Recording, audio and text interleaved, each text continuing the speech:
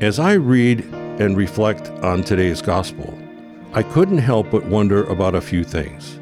Did Jesus spend the entire night in prayer, discerning which of his disciples he would choose to be the 12? And if so, what was the criteria for selecting them? What standards did he use? What qualities did he consider important in an apostle? Was he looking for one with the greatest love of God? Or the one who had been the most faithful? Or maybe one who would be most loyal to him?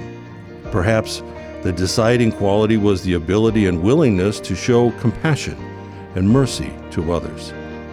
Could it have been the ones who demonstrated love for their neighbors as they loved themselves? Or was it the one who had the greatest zeal and was fearless to go out and spread the good news? One would think it would have been several or all of those things. But then maybe it was none of them. Maybe our blessed Lord wanted a clean slate, if you will, one he would write on and define for himself.